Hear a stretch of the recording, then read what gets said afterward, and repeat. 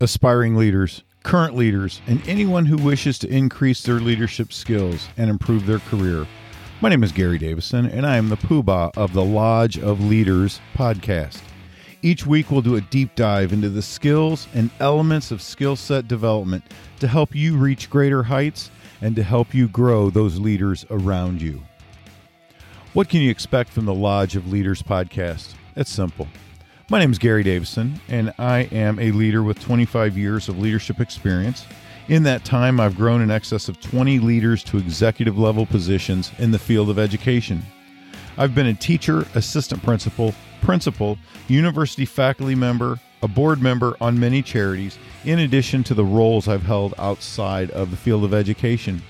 These all give me a very unique perspective that I can bring to helping to grow you and the leaders around you.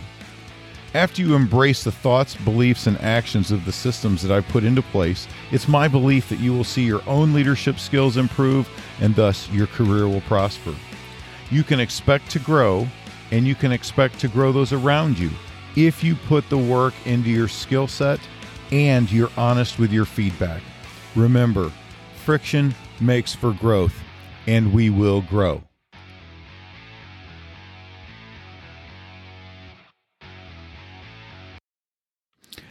Hello, Lodge members. Here we are again today for another episode of the Principal Mentor Series. Today, we're going to talk about leading with intention. Success for any organization or leader is never an accident. Planning, diligence, tenacity, and being first are intentional efforts. Guys, remember that Nike said, just do it. Well, I'm going to tell you, leaders, just do it. Be intentional about everything.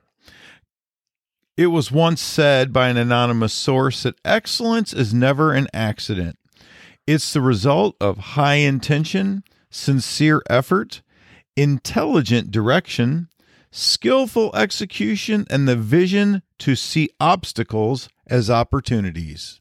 I'd like to know who really said that. That was an anonymous quote.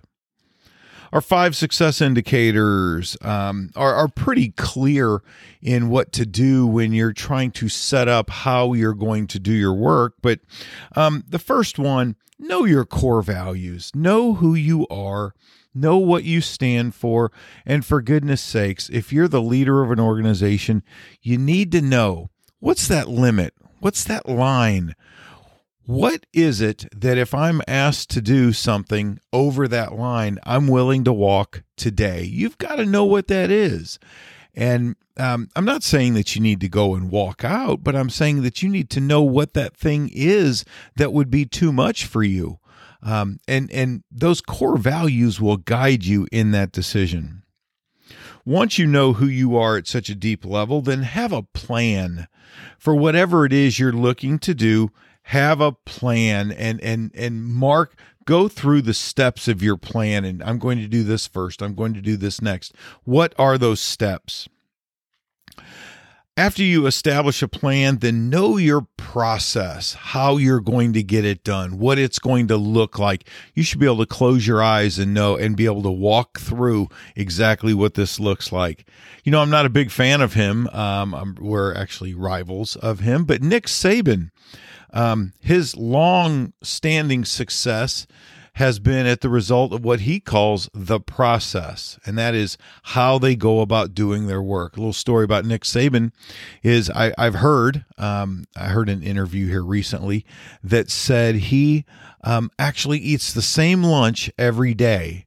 And someone had asked about, and this is a story I heard, someone had asked about why he does that, and he says it's one less decision he needs to make in a day. You want to talk about somebody who knows their process? He knows his process and he lives his process, and the results, they certainly speak for themselves. Once you know your process, once you have your plan and you know yourself, you need to set some benchmarks. Know what those benchmarks are. Try and hit those benchmarks along the way. They will give you an intentional guidepost to shoot at. when trying to make a decision, have a process, have a result there. Knowing your benchmarks, very, very important. And then number 5, this one's kind of a given, but it's stay the course. Once you set a plan, once you know what you're going to do, you've established what success looks like, you've established benchmarks, stay the course, stick it out, go with it, be diligent, and most of all, have patience. A couple of examples of things that were very intentional in my work. I started high school about 14 years ago, and during that process, I had a year to develop all the things necessary for opening day of the high school. So during that year, I actually made several plans, and one of them was I did what I called neighborhood chats. I intentionally went to the neighborhoods of all of the students that would be coming to that school to really get some excitement going, meet them, have them meet me, and actually talk to them. That's where the first strategic plan actually came from, was actually sitting down with everyone, getting everyone's thoughts together on what are those success indicators for our school, and that really helped to inform our first strategic plan. I also do one thing. It's kind of a small thing at school, but it's something that has been very successful for us. We have 3,000 students in the school that I'm at. And branding is very important to me in our building. And one of the things I decided to do was I was going to brand our building with our logo and have enough logos in the building, on the building, around the campus, in the stadium, everywhere, that would match the number of students we have in the school. So as we grew to a really big school of 3,000 kids, we had to find ways to do that branding. But boy, I tell you what, that branding means all the difference, because I hear from people all the time. As soon as they see something that looks similar to our logo, boom, they know exactly who it is. Lodge members, as a walkout today, I have 4 little things for you. One is make a plan for a project or an event. I know you've got something coming up. Well, go ahead and make that plan. Almost over plan it. Have very detailed steps in there. Find out something within that plan that you do every day, something that you do already every day. And then put in there, in that plan, what is it going to look like when you're successful? Actually speak it, write it, put it down, memorialize it so that you will know it. And your 4th step of the takeaway today is just do your plan. Just go and step through it and do it and see how well your actions turn out. Lodge members, thanks for listening today to the Lodge of Leaders podcast. Before we go, I have a request. If you like today's episode, please add a review of the Lodge of Leaders podcast on either Apple Podcasts or whichever platform you've been listening. You can join the Lodge by going to drgarydavison.com and leaving me a comment, or simply going to questions@lodgeofleaderspodcast.com.